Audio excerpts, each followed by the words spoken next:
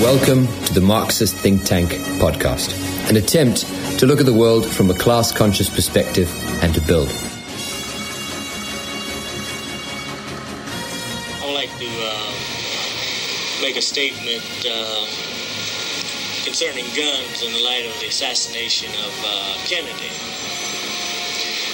First of all, our position on guns and violence in general, on war in general, is one of being against war and being against violence. And this is not a changed position. If it seems in contradiction to some of my earlier statements, simply because people have not understood what I was saying in the first place. That I say that violence, war, and guns are things that the Black Panther Party would like to see gotten rid of. That we absolutely are against people killing each other and committing violence on each other. But also, we recognize that we don't advocate that the oppressed people, that the victims, leave themselves subject to the aggressions of the criminal. And these are the people who are forcing us to a state of subjugation and keeping us in a state of slavery.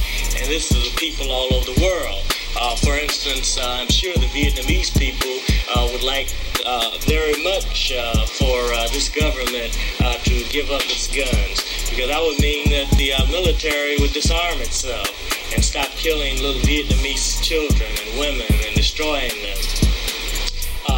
I think I stated earlier that the motto of the Panther is that we're advocates of the abolition of war. We do not want war, but war can only be abolished through war.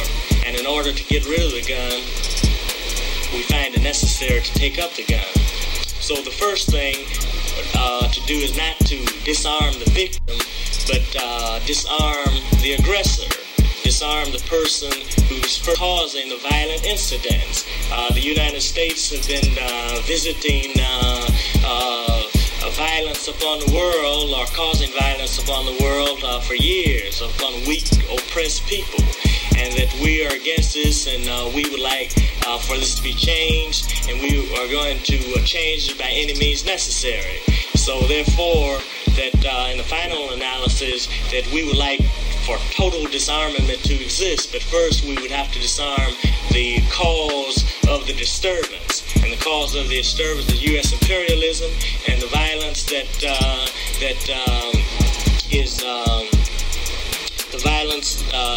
is in this country is only a reflection of the violent nature of the country in the first place. You don't expect to go to someone else's home and disturb things and act violently and expect for your home to stay in a state of peace and tranquility.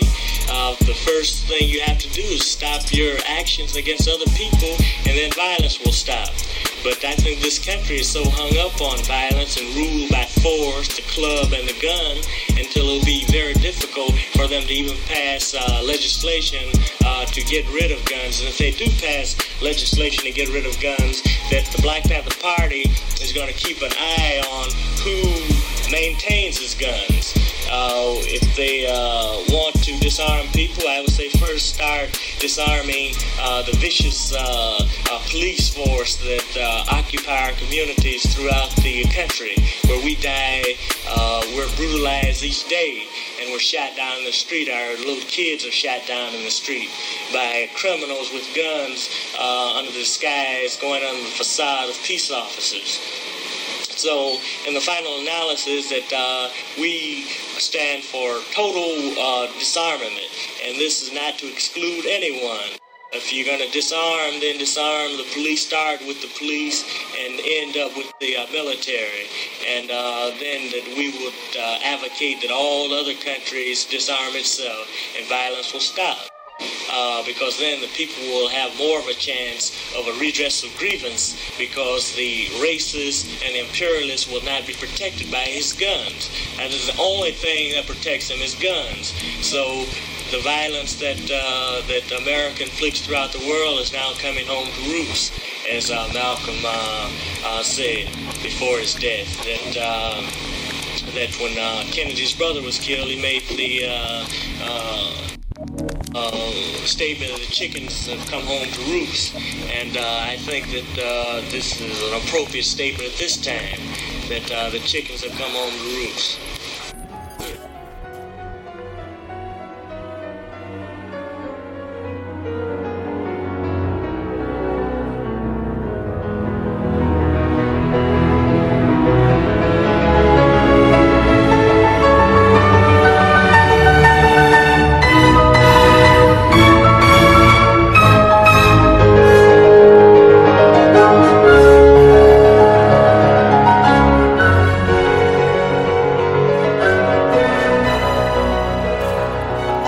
Yes, hello everyone, and today we have Caleb Maupin. We're speaking to Caleb Maupin, and we're going to be talking to him for a few things. So welcome, Caleb. Welcome, glad to be here. Great.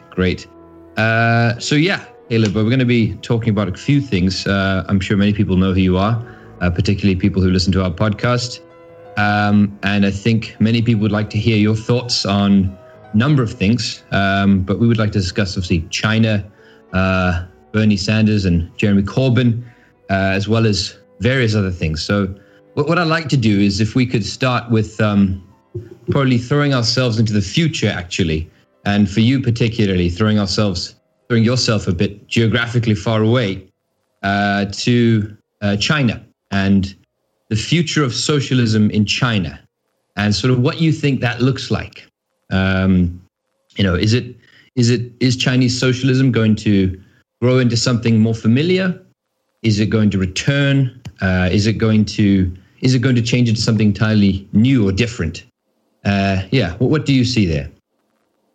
Well, I think if you read the publications of the Chinese Communist Party, the goal is to build a moderately prosperous socialist society in the near future.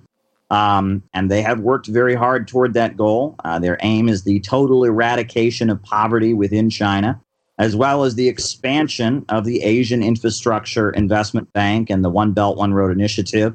The idea is that China will continue to flourish with a state centrally planned economy, with state-controlled megacorporations like Huawei Technologies, with poverty alleviation programs, with infrastructure, with breakthroughs in fusion energy technology. And as China expands, it'll expand on a global level and trade with other countries. Then they will become prosperous as well, and there'll be more infrastructure and countries raising out of poverty, a new relationship between countries based on win-win cooperation instead of the predatory free market policies we see coming out of Western financial institutions. I can hope that the Chinese Communist Party will continue to offer leadership about how to do that. It'll be a mixture of private and public entities. It'll be a combination of different tactics and trade with different countries. But the goal is to raise people out of poverty and get us toward a society of huge amounts of material abundance. And my thinking is that the long-term ultimate vision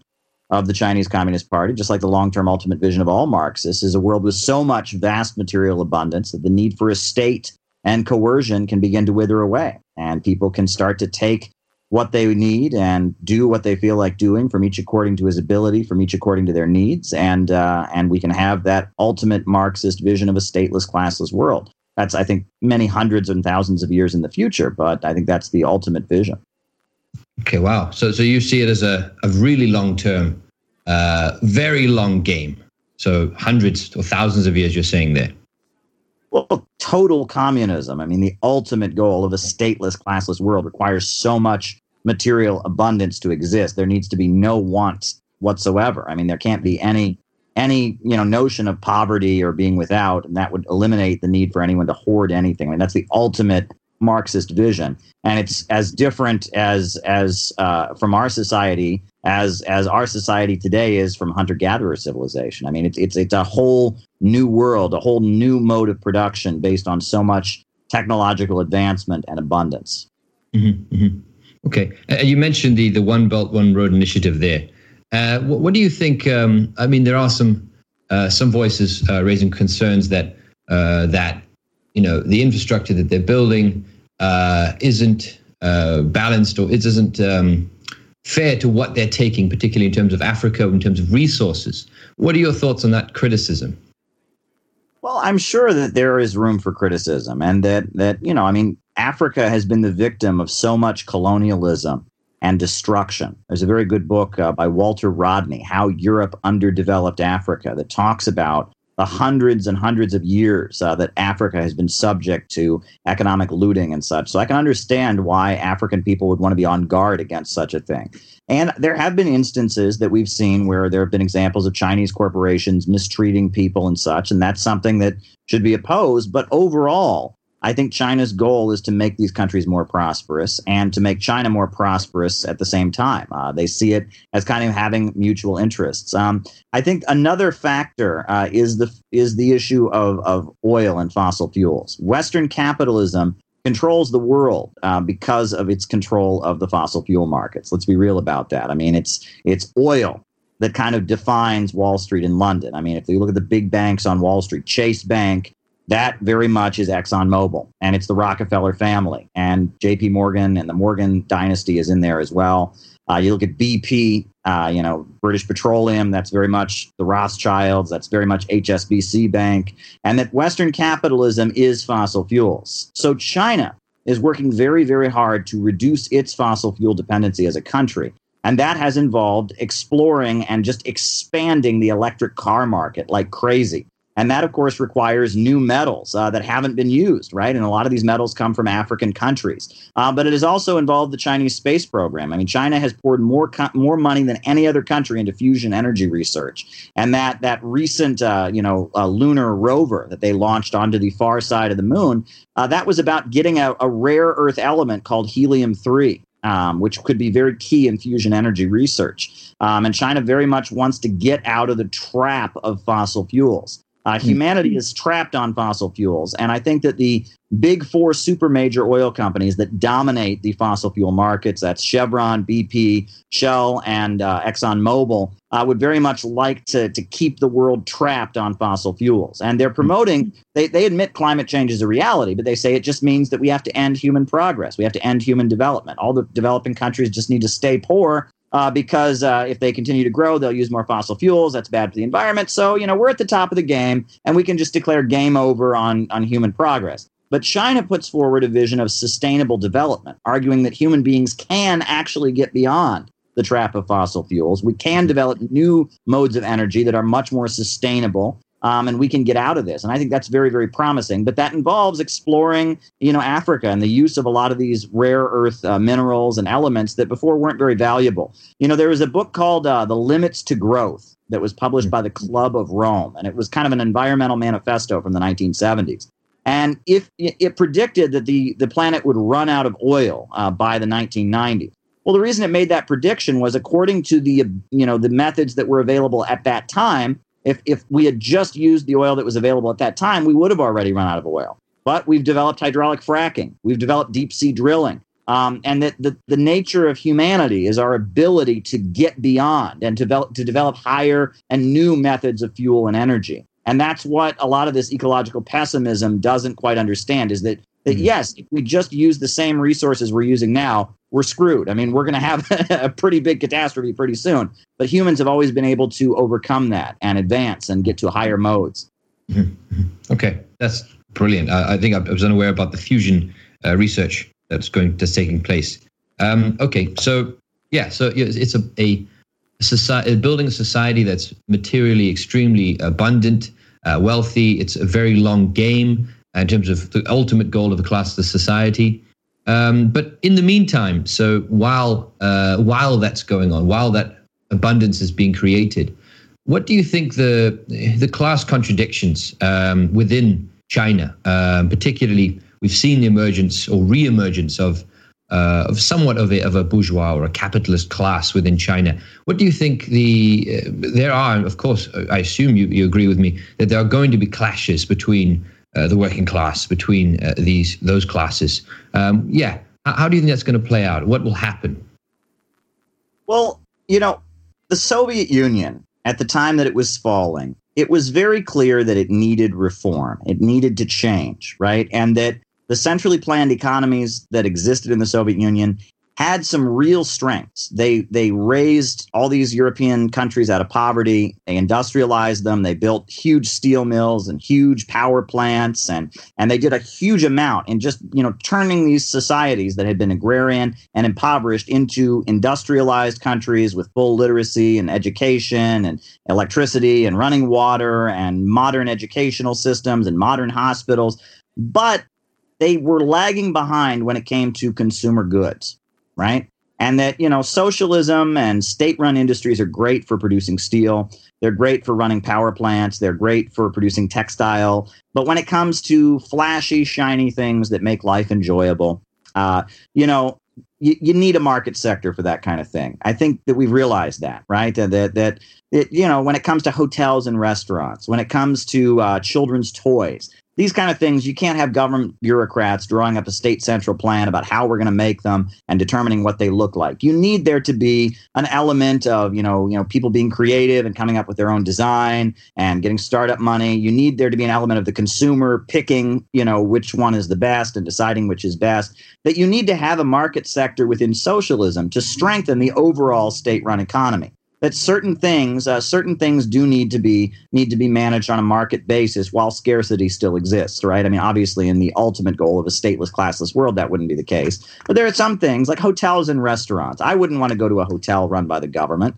that wasn't operated for profit. I wouldn't, I hear stories of, Soviet restaurants where you'd get the worst service ever because the less people who came, the more food would be left over at the end of the night for the waiters to take home to their families, and stuff like that goes on when you don't have. Now, I think worker cooperatives are actually a much better way of doing market-oriented things. I mean, for example, Huawei Technologies, the biggest telecommunications manufacturer in the world, before it became taboo, now in the United States, Huawei is like public enemy number one. But before they became taboo, back in 2015, the Harvard Business Review ran a great article about them, talking about how they're an example of how profit sharing works, because the way it works at Huawei Technologies, the workers don't get necessarily just a wage. It's based on how much the company produces and how much profit is produced. It's technically a cooperative under Chinese law, and that's why it grew so rapidly and has been such a success, is because it's technically a private company. It's not a state-run industry, but it's subsidized by the state, but it's very much an example of profit sharing being very effective. And I think that profit sharing, worker cooperatives, things like that are very much going to be a part of the socialism that emerges in the 21st century. I think that natural resources, banking, the lending of money, these kind of things are going to be run by the state. But we're going to have cooperatives and we're going to have private companies that function just like capitalist private companies. But the idea is that profits will not be in command, right? And I think China is a great example of that. Profits are not in command in China. The Chinese Communist Party is in command. And when you talk about the contradictions, I mean, we've seen billionaires in China get the death penalty. For example, I've read many articles about I'm going to pronounce it horribly wrong, but the Jintao culture, they called it in the United States, where if CEOs and executives were breaking the law and polluting or mistreating people, they had to apologize on national television to the country. And that there is a capitalist class in China, but it's under the boot of the Chinese Communist Party with 90 million members that's in every neighborhood. And the Chinese Communist Party doesn't just function on behalf of those wealthy people. Those wealthy people are very afraid of the Chinese Communist Party, and they know that the party has the power. In the United States, sure, we have a government that's very big, but that government simply facilitates the profits of corporations. Corporations run the government in the United States. Well, when you look at China, the corporations are controlled by the government. The government runs the corporations, and it's to their benefit. I mean, it wants them to be prosperous and make lots of, products and help the country get wealthier overall. But they're required to function in accordance with the overall state central plan, the 5-year plans that the party sets. And it's not a market economy by any means. It's really funny because in the United States, when you argue with libertarians, they'll insist, communism has just failed everywhere it's ever been tried. And you point to all the huge achievements of socialism, and you point to China and the fact that it's raised so many out of poverty and is the second largest economy in the world. And they'll say, well, everyone knows China's capitalist. And I laugh at that because these are the same people that think Obamacare is communism, right? Even though we have a fully private healthcare system, Obama's regulations made it communism. So Obamacare is communism. But China, with huge state-run industries, huge state-run banks, a 5-year central plan, a Marxist-Leninist party that calls the shots, somehow it must be capitalist, because only capitalism can produce growth. That's the myth of the 20th century, I would say, the idea that only capitalism can produce economic growth. We've seen so many examples to the contrary of it. It's shocking, but you just hear it. Growing up, I heard it in school. Communism doesn't work. It's failed everywhere it's ever been tried. You hear it on television. You hear it in the university. You hear it from your parents. You hear it from your coworkers. We're just bombarded with this big lie that nowhere has socialism ever been successful. Socialism has been successful many, many different places. And China is a great example of it being successful in our time. Mm-hmm. Okay. I think you've done a great job of covering a lot of ground there in reference to China. So I think we'll. Oh, sorry, my camera's still off there. 1 second. Sure. So we'll carry on from our next point. To be honest, I think we've covered China very well. So I just want to turn the globe a bit to the west slightly, or to the northwest, I suppose, to Russia. Obviously, this is kind of a bit more of a recent thing, but Putin obviously has just won an extension to his presidential term limits. So do you think that he's going to fill those terms and fill both of those terms and run the full course? I don't see why he wouldn't.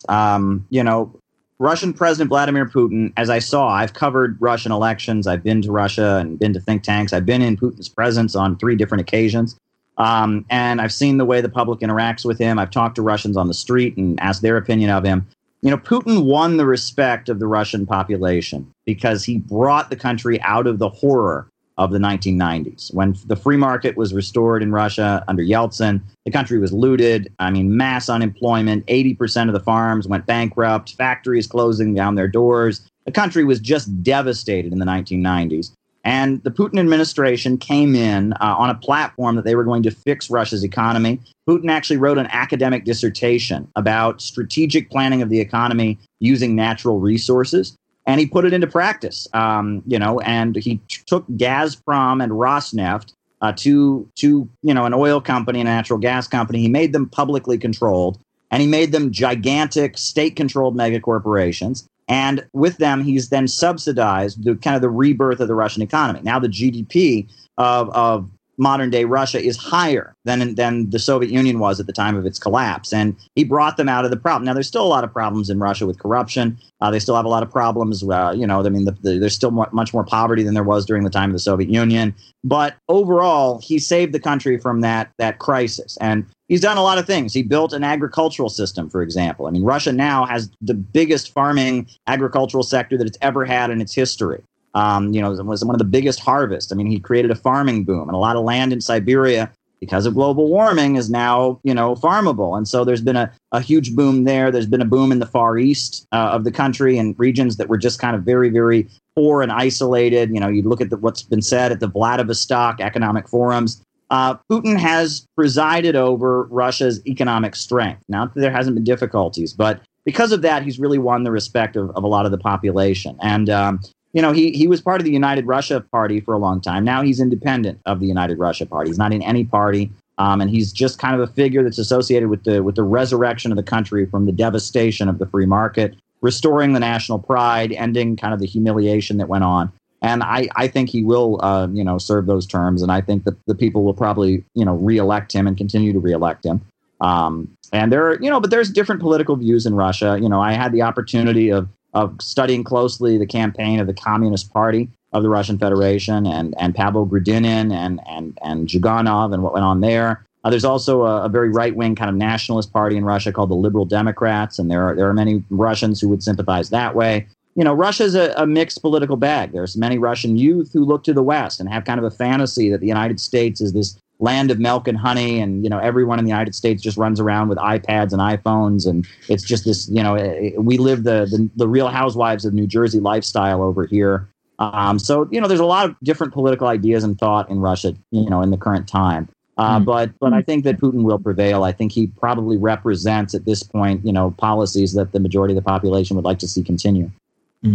So you did mention the Russian Communist Party there, and obviously, I'm sure that many people will be aware that there's been lots of recent polls. In fact, I think there's a poll every year by the Levada Center about Russians comparing life in the Soviet Union and comparing life now, and which one they think is better. And I think every year except for 2012, they've always said life in the USSR was better. So, with that fact, why don't Russians vote more so for the Russian Communist Party? Also, I'm sure you might be able to help us out actually with this one, because you mentioned that you've obviously studied Russian elections. With 1996, I know that might be the exception that, the U.S. Obviously interfered with that election with Yeltsin and Zhuganov.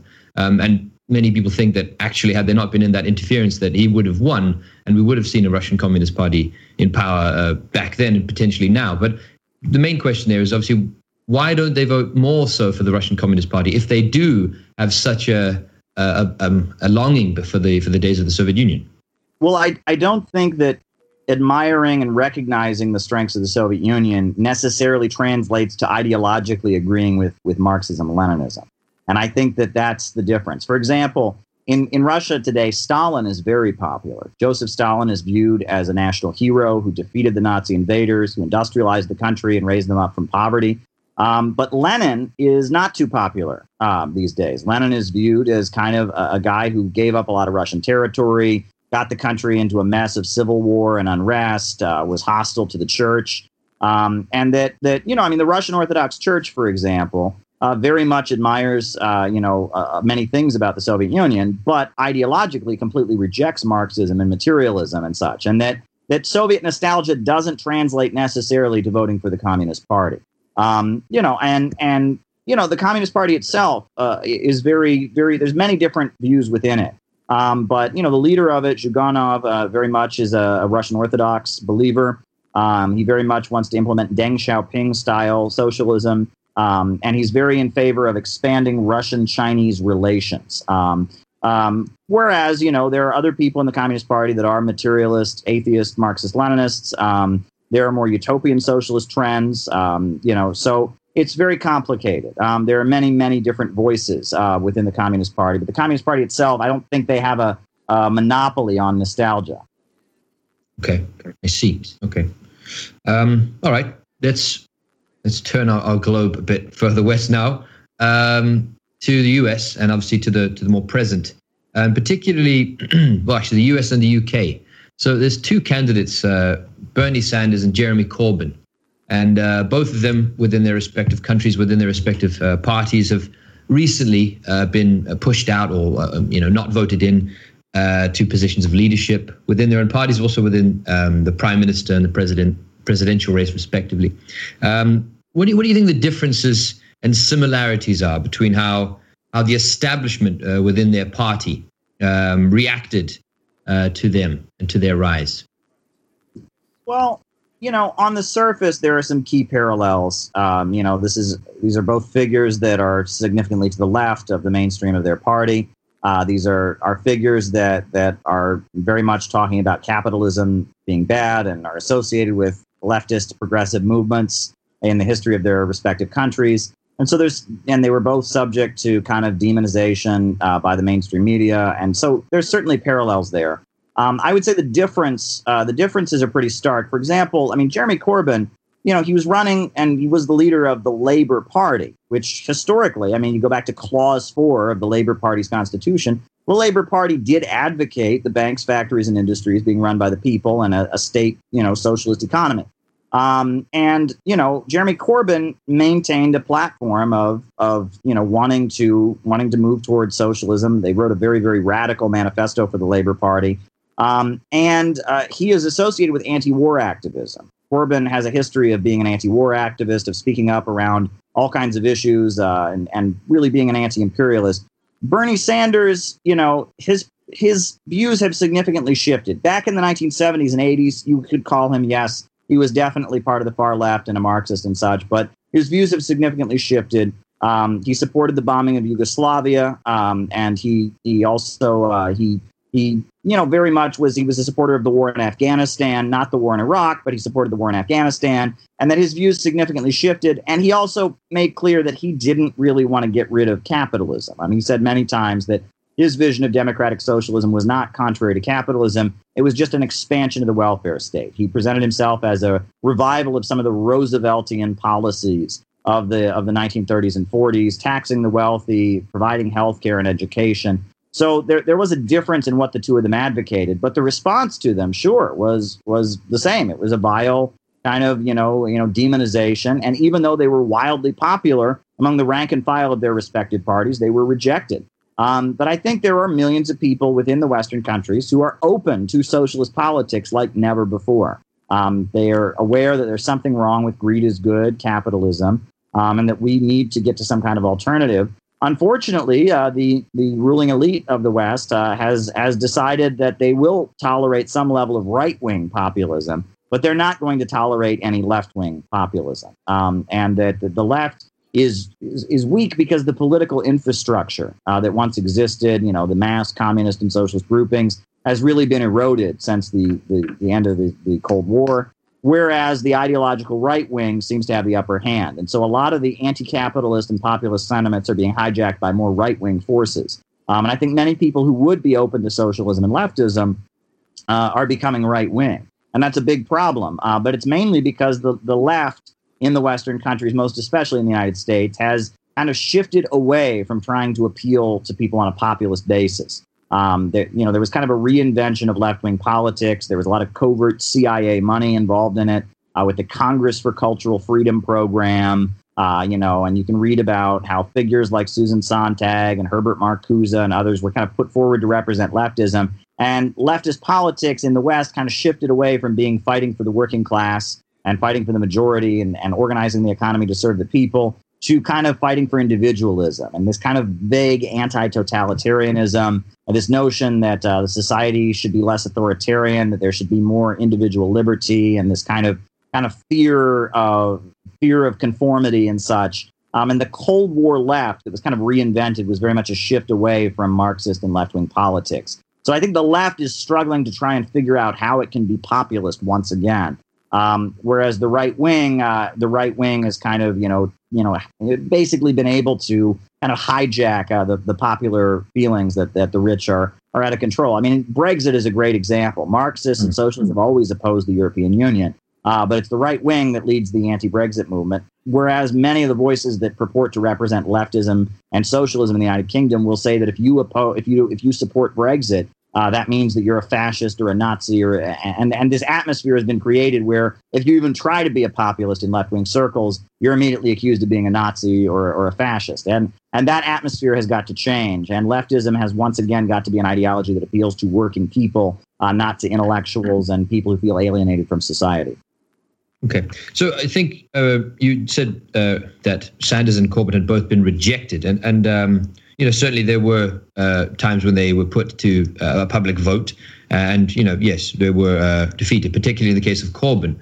But I think maybe if we could put some more detail on, I think when you say rejected, there might be a bit more to it than that, in the sense that the parties themselves pushed their candidates out or pressurized their candidates or ostracized their candidates, these guys. Particularly in the case of Sanders, with 2016, the whole emails and whatnot with the Democratic National Convention, what interests do you think specifically? Because we could be sort of broad and say, just the capitalist class, it was the business class, but specifically, are you aware of more details as to which companies specifically or which industrialists specifically were anti-Sanders or are anti-Sanders within the DNC, within the Democratic Party?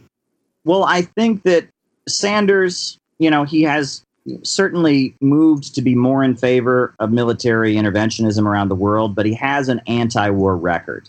I actually wrote an article about a deep state grudge against Bernie Sanders. And I talked about how, Bernie Sanders was at one point an electoral delegate of the Socialist Workers' Party. And that was at a time that the Socialist Workers' Party was suing the FBI and was taking the FBI to court because the FBI had meddled in elections to prevent the Socialist Workers' Party from winning and had arrested members on false charges and such. And that, if you saw the rant that was given against Bernie Sanders on U.S. television by the liberal TV host Chris Matthews, it seemed almost incoherent. But on national TV, he's saying that If we had lost the Cold War, there would have been executions in Central Park. Some people like Bernie Sanders would have been cheering those executions. That doesn't make any sense. That just sounds like the paranoid ramblings of an old man. But he probably is speaking for the fact that within the intelligence apparatus of the United States, within the FBI, especially within the military manufacturing companies, there was a feeling that whatever Sanders says, he's not trustworthy. This is not a war guy. This is a guy who's been to anti-war rallies. This is a guy who met with the Sandinistas. This is a guy who praised Fidel Castro. And this is a guy who's just not going to be going along with the Pentagon and what it wants in the world. And I think the military-industrial complex had a lot to do with it. I think that U.S. intelligence had a lot to do with it. The fact that the New York Times ran this strange story about how the KGB had discussed Bernie Sanders as possibly an asset during the 80s. Where did that? How did that? That piece of information get handed over to the New York Times? I think it was very much a deep state apparatus move that didn't trust him. And I've said that in our time, I feel like the divide within the capitalist class is very much, a longstanding divide between the rich and the ultra rich, and that the richest of the rich in this country. The super major oil companies, Silicon Valley, some of the wealthier families, the Morgans, the DuPonts, the Carnegies, the Rockefellers, that they very much have a more managerial view of the United States, a long-term view. Like they want to keep society stable. They're at the top, and they want to stay at the top, and they want to keep things just stable. Whereas Trump seems to represent the lower levels of American capital. And those lower levels of American capital feel like the game is rigged against them. They want the government to get out so there can be free competition in the marketplace. And they resent the fact that they're not part of the club and that they don't have as much influence as the ultra-rich have. And it's, the ultra-rich with the Democrats versus most of the rich that are with the Republicans. And that managerial ruling class that's with the Democrats versus that entrepreneurial and more free market ruling class that's with the Republicans, that plays out pretty well if you look at the Trump administration and its allies. Betsy DeVos, right? She's a billionaire, but where does her money come from? It comes from Amway, a multi-level marketing scheme where the people sell Tupperware to their neighbors. And it also comes from military contracting companies. Her brother is Eric Prince of Blackwater, right? If you look at who big Trump supporters tend to be, fracking companies that resent big oil, and can see big oil as a competitor. There's a lot of the pro-Trump capitalists are people that are locked out of the club, whereas the Democratic Party is the party of the ultra-rich, of Silicon Valley, of Bill Gates, of Jeff Bezos, and those folks are not big fans of Bernie Sanders. They don't like Bernie Sanders. They don't like his economic populism, and they don't trust him to be a good ally in their effort to dominate the global markets and push Russia and China off. So I think that's where Bernie Sanders had his problem. However, the Democratic Party as a whole realizes that if it wants to compete with the Republicans, it needs populism, right? It needs to, give the impression it's a revolutionary movement. It needs to give the impression it's fighting the rich and the elite. So the Democrats have to sound more populist, and they have to sound like they're building a movement and organizing the people. But at the same time, they don't want to deliver the policies that would actually, that would mean. So it's a contradiction. And that there are big fights within the ruling class in our time. The U.S. ruling class is not on the same page. In the 1980s, Ronald Reagan used to say, we're all friends after 6. Well, they're not all friends after 6 anymore. There are big contradictions and divisions among the American ruling class. Just while we're on that point, so the main contradictions between them are specifically based on their industry. So like you mentioned, fracking companies contradicting with the big oil companies. Are these the lines that divide the ruling class? Are there economic interests? Sure. I would say there's also a difference in terms of the tech giants, for example. The tech giants would like to do business with China. I mean, specifically the software. They would like every person in China to have a Facebook page. They'd like every person in China to have a Twitter, right? And that would be more money for the Silicon Valley, social media giants. Plus, it would give American intelligence way more insight into how the people in China think and would enable them to do all of that. Whereas Apple, sees China as a competitor because of Huawei Technologies, right? Huawei Technologies is making phones that are better than them. Plus American, manufacturing sees China as a competitor because China's making steel and selling it around the world and all of that. So like the manufacturing element would probably sees China as a competitor. Whereas, the tech giants, they see China as a potential market. Meanwhile, big oil sees China, China needs oil. They'd like to sell China lots of oil. Whereas the manufacturers would like to see China pushed off the market, and so they can compete with them. It's short-term interests, right? And I think that the Democrats tend to see Russia as the primary threat because Russia, they see Russia as competing, with U.S. dominance in terms of social media and messaging around the world. They see Russia as a competitor in the oil and energy markets. That's who the Democrats are with. Whereas the Republicans see China as their primary competitor. And it's a matter of what industry they're involved with. And I think that the intelligence apparatus, the CIA, those folks tend to see Russia as their primary opponent and would like to get closer to China, whereas the military-industrial complex that's manufacturing-based sees China as their major competitor, and they would like to – they're not as concerned about Russia, but they see escalating with China as a great opportunity to sell weapons all over the Pacific. So I think there are just different short-term interests. But at the end of the day, the entire U.S. ruling class would like to see both Russia and China removed from the world market. They want the whole world to be their captive market. They want the whole world to stay poor and buy products from them so that they can stay rich. It's just a matter of who is the most direct threat. What kind of efforts are you involved in beating back international competitors and trying to keep a unipolar world? I think it's just a matter of short-term divisions. But ultimately, the long-term vision is the same. Okay. So I think with all of that sort of picture you've just drawn about massive global ambitions of either part of the camp of the ruling class, whether to eliminate China, eliminate Russia, or both, to dominate global markets with massive economic interests, and wielding and aiming for those kinds of ambitions. And then you sort of bring it back down to people advocating for socialism within the parties that represent those various interests. I mean, it seems then almost mad to think that you could try and get socialism pushed by parties which represent such ambitious and massive forces that, a bunch of people voting for something at a caucus, they're going to somehow unravel those ambitions. So surely it's just insane to think that socialism through the Democratic Party or socialism through Labor is just a pipe dream. Well, I think that conditions change, and that, every revolution in history, I would maintain, has begun as a division within the ruling class. You look throughout the world, it's when the capitalists fight with each other, they increasingly begin to recruit the workers to be their foot soldiers in battles between them. And that happens, In Russia, the majority of the ruling class wanted to get rid of the Tsar because he was incompetent.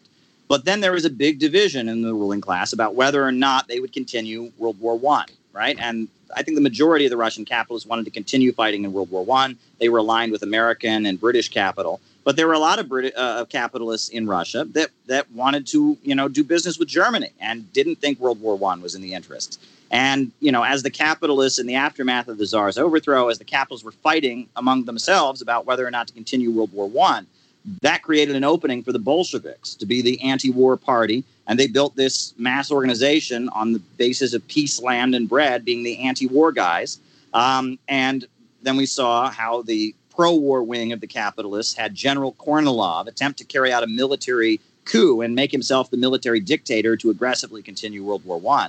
And through that opening, the Bolsheviks positioned themselves as defending the provisional government from the Kornilov reaction. And pretty soon their army was bigger than the provisional government's army. And pretty soon they were able to take power as being kind of, key in, being representatives of the sections of Russian society that didn't want to continue World War I. The divisions within the ruling class created an opening, right? And if you look at the Chinese Revolution, it's a very similar story. I mean, Dr. Sun Yat-sen led a section of all throughout Chinese society, people who wanted independence, people who wanted to develop the country. But the capitalists betrayed that. Chiang Kai-shek started killing communists and became kind of a puppet of the West. So it was Mao Zedong who took up the banner of continuing Dr. Sun Yat-sen's vision of creating a China with democracy, independence, and the people's livelihood. And it was through that division created by Chiang Kai-shek's betrayal, and then eventually the Japanese invaders, and China, and the People's Liberation Army became well loved for their heroic efforts to defeat the Japanese invaders. Those divisions created an opening for the working class. And throughout U.S. history, you can see this. The reason that the Communist Party USA was so strong during the 1930s was because of the fact that Roosevelt, was facing so much opposition within his own class. There was military coups attempted against him. There was the 1934 business plot. And Roosevelt and the section of the ruling class that supported Roosevelt were facing an onslaught of, fascists, the National Association of Manufacturers, the Morgan family. Henry Ford wanted to overthrow the U.S. government and set up a fascist dictatorship.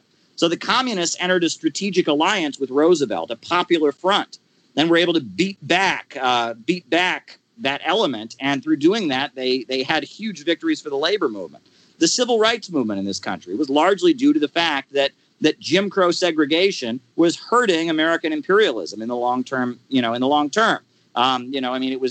USSR was embarrassing the United States by showing the hypocrisy and showing the pictures of Emmett Till's mutilated body. On top of that, within the United States, within the Democratic Party, the urban political machines of the North were being constantly outvoted and weakened by the Jim Crow Dixiecrat wing of the Democratic Party in the South. So this division within the American ruling class about Jim Crow segregation created an opening for the civil rights movement to explode, for eventually the Black Panther Party to emerge, and these divisions within the ruling class create openings that socialists can utilize, and that revolutions in history generally start with a capitalist crisis, where there's fighting among the ruling class. They don't know which way to go forward, and that creates an opening for the people to begin to assert their own agenda and become politically active. Capitalists are forced to bring people into politics to settle the scores among themselves, but that pretty soon leads to the people realizing that they can be political. They can take history into their own hands. They can build their own organizations and get rid of all of the capitalists, right? But it's a process that happens amid a capitalist crisis. And I think we're facing a crisis of overproduction right now on a global level. Marx talks about how technology eliminates jobs, and that workers are removed from the assembly line. Capitalists are constantly trying to make a profit by doing so. However, machines don't create surplus value. Only humans do. So that leads to a falling rate of profits, right? That's right out of Capital and Marx. Plus, on top of that, pretty soon you have a market that's glutted with products that can't be sold because workers are not on the assembly line. They can't buy back the products they're producing if you drive their wages down and eliminate them from production.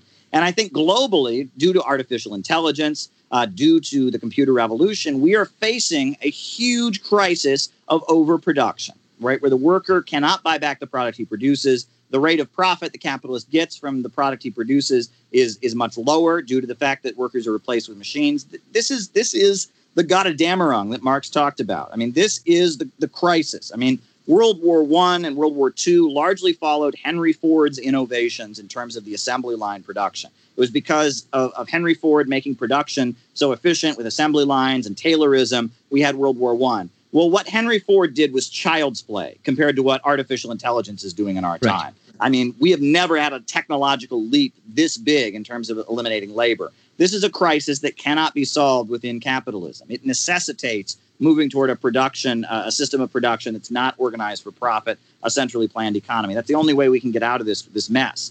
Is that under capitalism, human beings can only work so long as their labor enriches a capitalist. And when you have a huge leap in production, the result is millions and millions of people having no place at the assembly line and having no means of subsistence. We now have a crisis of mass migration all over the world as people don't have a place at the assembly line. We have a dropping standard of living in the Western countries. This is all the built-in crisis of capitalism that Marx long ago predicted. And you'll notice that socialist countries like China, like Vietnam, are surging ahead because they have centrally planned economies. They're not subject to this irrational law, and so they're able to surge ahead. That doesn't mean they don't have problems with corruption and such, but it means that they're able to handle this capitalist crisis and move ahead in ways that the West can't. As the West is crashing and burning amid a crisis created by its own mode of production, the socialist countries are able to speed forward, continue eradicating poverty, and move forward. So with that in mind, you've just mentioned a whole bunch of things that actually come together very well. So you've mentioned, crisis, a massive crisis of overproduction, a fourth industrial revolution, which is only going to exacerbate that with a huge amount of expanded production. So we have crisis. And you mentioned earlier that the U.S. ruling class particularly is already in division. You said, they're not singing from the same song sheet like they were in the 1980s. So we have a division in the ruling class. We have a huge crisis. And as you mentioned, you already outlined that socialism is the future, in the vein of something similar to China or Vietnam or the USSR. So what should communists or socialists who want to, create that revolutionary moment, what do they need to do? What do they specifically do? This is probably the most important question for our listeners and also for communists. What is to be done? Well, one thing that I wrote about in my book, City Builders and Vandals in Our Age, is I wrote about the fact that there are really two types of people who become attracted to socialism and communism, right? No matter where you go in the world, no matter how good the economy is doing, you're always going to find what you call the revolutionary intelligentsia. And these are young people, intellectuals, middle-class folks who think that the world is unfair and unjust. They're full of outrage. They want to change the world. And those folks are very heroic, and they do amazing heroic things. Marx was one of those folks. Mao Zedong was one of those folks. Che Guevara was one of those folks. Trotsky and Lenin were among that milieu. The problem is that milieu always exists, and it by itself is never anywhere near 10% of the population. That milieu cannot make a revolution on its own, right? Revolutions are made by the second group of people, which are the broad masses of people. And they only turn to socialism when there's a crisis, when the system makes their life unlivable, when they can't get food, when society is unstable. They turn to socialist ideas as a way to get out of the crisis, right? And their motivation is very different than the motivations of the revolutionary intelligentsia. The revolutionary intelligentsia wants chaos because they're angry about injustice. The broad masses of people want stability and are interested in socialism because it offers stability. The revolutionary intelligentsia has a desire to feel heroic. They maybe are attracted to violence because they think it's romantic. The broad masses of people don't want violence. They want stability and peace, and they want their family to be safe.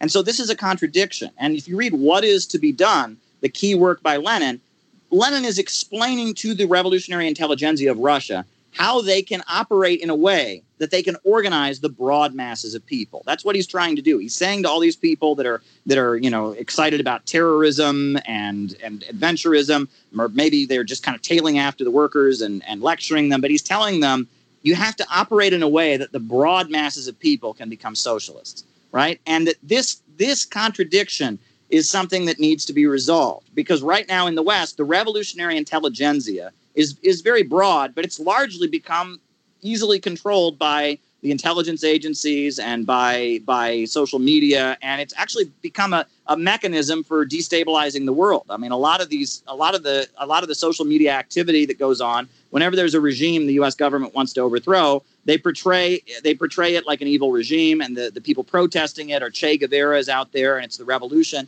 And that basically the West has figured out how to manipulate the revolutionary intelligentsia in a way that, one, it serves imperialism, and two, it will never have any contact with the broad masses of people, right? And that needs to change. We need to develop a socialist populism in Western countries, and we need to develop a socialism that can appeal to the broad masses of people. I have tried to popularize the slogan, "We need a government of action to fight for working families." And I've tried to popularize that slogan and get it everywhere, because that really is something that Americans don't understand. The notion that the state could fight for them and fight for their interests, that's absent, right? I mean, that's just something that the American people have just forgotten, right? It's been erased from their memory. A government that fights on their behalf. The right wing is libertarian. The left wing certainly doesn't say that. But the notion that we could have a government that didn't work for the corporations but stood up to the corporations, that's a new concept. But if you ask most people, should we have a government that fights for working families, they would say yes, they would want that. But it's not present in the discourse. And I think that I'm developing a think tank called the Center for Political Innovation. And we are trying to develop a socialist populism and re-examine and have classes and try to orient that. I can't be a member of any political party. I'm a journalist, and I'm not politically active. I don't register people to vote. I don't campaign for anybody. I'm certainly not, out promoting one communist party or other's agenda. I think there's an ideological change that needs to happen in the country, where people need a basic class-conscious socialist, understanding. And until that ideological shift happens, things aren't going to get better. I remember back during the 2008-2009 financial crisis, The economy was crashing and burning. The war in Iraq was very unpopular. And, I saw my classmates at the university wake up, right? A day before they thought America was perfect and the government was trustworthy and the war was necessary to fight terrorism. All of a sudden they wake up, they think that the U.S. government and capitalism is in crisis and there's a problem. They're opposed to the war, but they wake up wrong and they say, well, we need real capitalism. We need the free, and we need libertarianism. And Ayn Rand has written this book called Atlas Shrugged, and that's what's happening right now. And that people were waking up, but they were waking up to become more right wing. Because the problem isn't that people aren't waking up. People are waking up all across the United States. People don't trust the government. They don't like the wars. They think the system is corrupt. But there's an ideological problem. They wake up and become more right-wing. They wake up and adopt an ideology other than Marxism, right? And the rise of the alt-right. There's all kinds of stuff out there. Right. But there's an ideological problem. And and a lot of the 1960s veteran activists don't quite get this. In their day, if you woke up and realized the war and the government was wrong, you became a leftist. It was just common sense. Not anymore. It doesn't work that way anymore. There's so much ideological confusion, and there needs to be an ideology, a new socialist mindset among the masses that when they wake up and start to realize the problems of our society, they explore the Marxist and socialist understanding of what the issue is, right? And until we address that underlying ideological problem, and until we deal with what happened during the Cold War and why the Soviet Union fell, what socialism really means, why socialism isn't just when the government does stuff and gives people free stuff, things aren't going to get better. So that's what I've devoted myself to, is building a think tank that will facilitate kind of the rebirth of populist and socialist consciousness. I've tried to popularize the works of William Z. Foster, who I consider to be the greatest American Marxist. I've done a lot of writing myself. I go around the country speaking.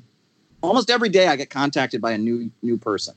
I do YouTube lives. People reach out to me and they say, wow, you talk about socialism and communism, but you don't sound like any other socialists and communists. You sound different. You sound completely different. And I do, and I realize that. I think for me, the moment that I realized that I needed to go out on my own and do something was in 2013. I went to the World Festival of Youth and Students, which is an international gathering of communist youth from around the world. And I met communists from Vietnam, and I met communists from China, and I met communists from Cuba and Venezuela, and communists from India, and communists from Sri Lanka, and communists from all over the developing world. And they, instead of, they didn't wear ripped up clothes and stuff, they wore suits and ties.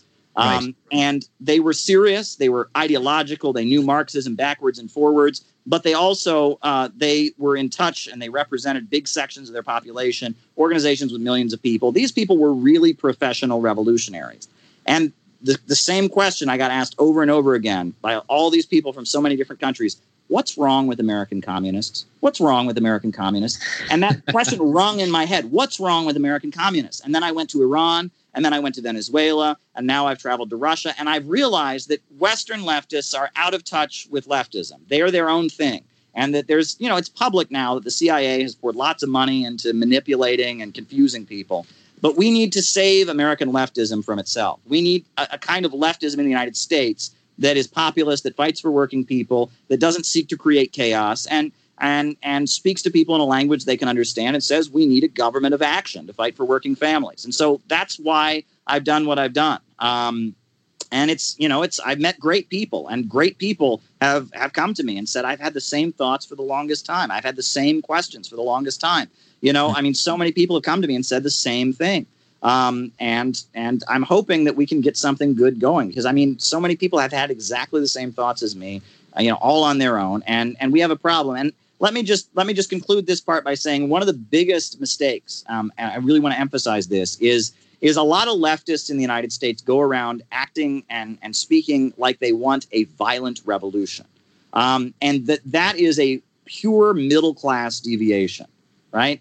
Violent revolutions are atrocious, awful occurrences in which lots of people die, and they only happen when people have no other choice, right? When there's so much suffering and pain in society, it's a kill or be killed situation for millions of people, and they take up guns and arms because they have no other choice and they're desperate.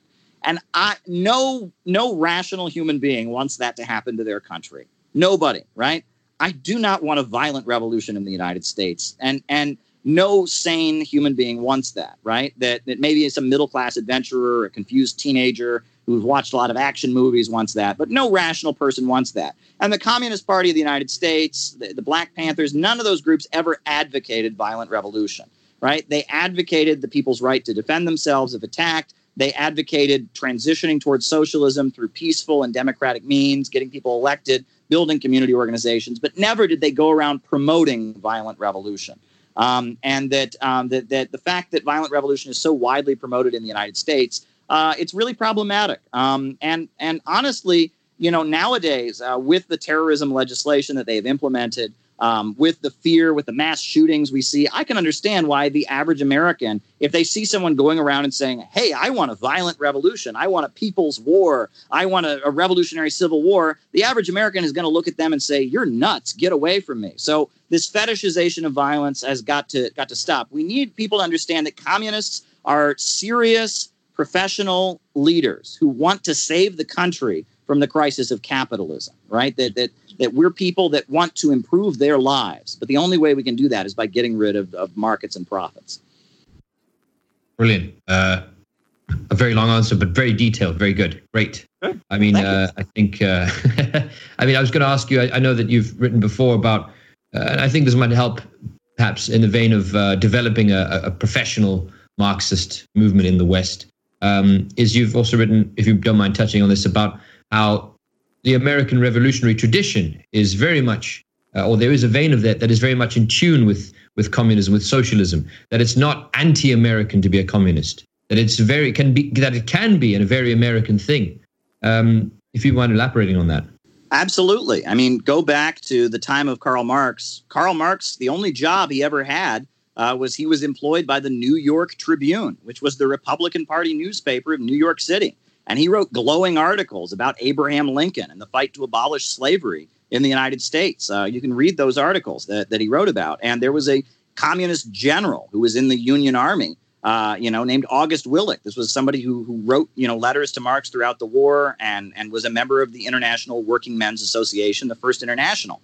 So Marx was very involved in the struggle to abolish slavery in the United States. And Abraham Lincoln returned the letter when the First International gave him their official endorsement in the 1864 presidential election. Abraham Lincoln made a point of writing back to them and thanking them for their endorsement, and that Marxists were key in the struggle to abolish slavery. Roosevelt, who's the most beloved president in the United States after Lincoln, he met with labor organizers and communists and socialists at the White House. And he made no apology for associating with labor unions and radicals and such, and for aligning with the Soviet Union in the Second World War. He spoke very highly of Joseph Stalin, and Henry Wallace, who was his vice president, spoke even more highly in support of the Soviet Union. So, this idea that there's something un-American about us and about opposing capitalism, I think, is fundamentally wrong. And in fact, what's interesting is if you look back at the writings of Alexander Hamilton and the writings of Henry Carey, who was Lincoln's economic advisor, who had been, had connections to Hamilton, from generations back. Both of them were very, very critical of what they called British economics, which is free trade. And they felt that free trade was contrary to what the United States was all about, and that the American Revolution had very much been a revolution against free trade, and that they argued that the state did have a role, that there should be a national bank that lends money in the interest of the country, that the state should build infrastructure, that it was necessary for the government to control interest rates, and that the role of the government should be to balance a harmony of interests between labor and capital. Now, that's not Marxism. That is not Marxism, right? That's a different school, but it is very contrary to the economic ideas that prevail in the United States right now. They were very opposed to Adam Smith. They were very opposed to what is now put out by the Chicago School and laissez-faire and greed is good. So in a lot of ways, the American Revolution itself was a revolution against neoliberalism and free trade and global free market capitalism. And that there were many aspects of the American Revolution that were kind of a call for the government to protect the American worker and the American manufacturer and such. So I think there's many things in American history that one can turn to and point to the fact that there's nothing contrary to what it means to be an American about capitalism. And that really, it was during the Cold War that this idea that the whole identity of Americans got tied in with greed is good and free trade and all of that. It's only during the Cold War that idea came in. But one thing I will add is that nowadays, when socialism is associated with Bernie Sanders, and socialism is, people say socialism is when the government gives people health care and education for free. Socialism is when the government gives people free stuff. There are many Americans that are kind of put off by that because they say, well, they say the American way is working hard and getting ahead and being innovative. And if you're just sitting there and saying, oh, I want the government to give me free stuff, that's not really the American way. But I would urge them to go and read the writings of Anna Louise Strong about Stalin's 5-year plans. Because if you read about what went on in Russia, or read about what Mao did in China, or read some of what Deng Xiaoping did, there's a whole lot of hard work and grit and sacrifice and working hard and loving your community and loving your country. That's a big part of what socialism is. The difference is it's not individualist. It's saying we can work hard all together to reach these goals, and it's not at the expense of anybody else, right? And that, during World War II, one of the most popular movies was a movie called Gung Ho. It was called Gung Ho, and it was about a group of U.S. Marines who adopted the fighting style of Mao and the 8th Route Army. And throughout the movie, they chant Gung Ho, which is a Chinese phrase that means all together, all for one. And that phrase actually caught on in the United States. If someone's really enthusiastic, you say they're really gung-ho. They're really gung-ho about it, right? Well, gung-ho, that comes from communism. That was a communist slogan of the Chinese Communist Party that has become, associated with the idea of being really enthusiastic and working hard. And so I think that shows that there is potential for the communist ideal of working hard and raising up out of poverty and having a collective vision, and the American ideal of success and the American dream. I think that they can work together. They don't necessarily have to be contrary to each other. Absolutely. Definitely. Yeah. Communism is not laziness. Right. Yes, indeed. Indeed. Okay. And on that note, I probably need to wrap this up. So is there anything else you want to ask about before we conclude? Two final points, just briefly. One is obviously I just wanted to touch on, you've obviously been engaging with debates online with certain characters, some stuff. I just want to see what your thoughts and feelings are on that. And the final thing is a very low-hanging piece of fruit. Obviously, probably the lowest-hanging political piece of fruit. What is your prediction for Biden-Trump November? And if you want, I was going to place a bet with you. And I'm just going to say that I think Trump's going to lose. I want to see what your thoughts are, and perhaps you'll use a bet of your own. Well, in terms of the debates, I'll debate almost anybody. I've debated white supremacists, I've debated anarchists, I've debated libertarians, and I'll debate almost anybody. I enjoy kind of having these conversations. I'll happily do that. What I find to be scary is that so many of the left-wing voices that have just sprung up randomly on the internet and have become like the voice of socialism in the United States have made it kind of their mission to declare anyone who supports existing socialist countries like China or Cuba or Venezuela to be a Nazi. And that's very, very scary. It's one thing to say, well, you don't recognize them, you have some ideological critique, but to equate anyone who would defend them with the far right is just wrong in so many ways. And it's disturbing that those voices have become dominant, on the internet. It's disturbing, and that trend, it worries me, but I feel like it's intentional. I feel like those voices have been lifted up because they are there to poison the well and try to recruit socialists to be advocates of U.S. foreign policy and interventionism, and to echo, State Department and Pentagon talking points. And so that particular trend disturbs me the most. I would say it's probably the most dangerous within socialism. But, I'll debate libertarians. I'll debate anybody. And I enjoy doing it. Every so often I might get a proposal from somebody and it's a little weird and I'll turn it down. But for the most part, I'll debate anybody. As far as the election, at this point, I'm thinking Trump might have it in the bag. I don't want to place a wager or anything, but with Biden being so, he's not exactly Mr. Charisma. Right. What I find to be scary is that both sides at this point in the United States are saying that the elections are going to be rigged. Democrats are saying that the elections are going to be rigged, and Republicans and Trump are also saying that. So no matter who wins, it seems like there's not going to be peace afterwards. The other side will inevitably declare it was an unfair election. So the instability in U.S. society is increasing, and it's really disturbing what's going on with this pandemic and stuff. There's a lot of people that really just want to be able to have a decent job and take care of their kids and have a decent family and want, this instability and insecurity to end. And I think that they need to realize that socialism is the way to get there. So I'll end on that. Sound good? That's a perfect way to end. Great. All right. Well, thank you very much, Oscar. It's been a pleasure. Thank you very much, Caleb, and would love to have you on again in the future, and I'm sure we have lots more to talk about. But yeah, it's been lovely. Thank you very much, Caleb. Anytime. Yeah.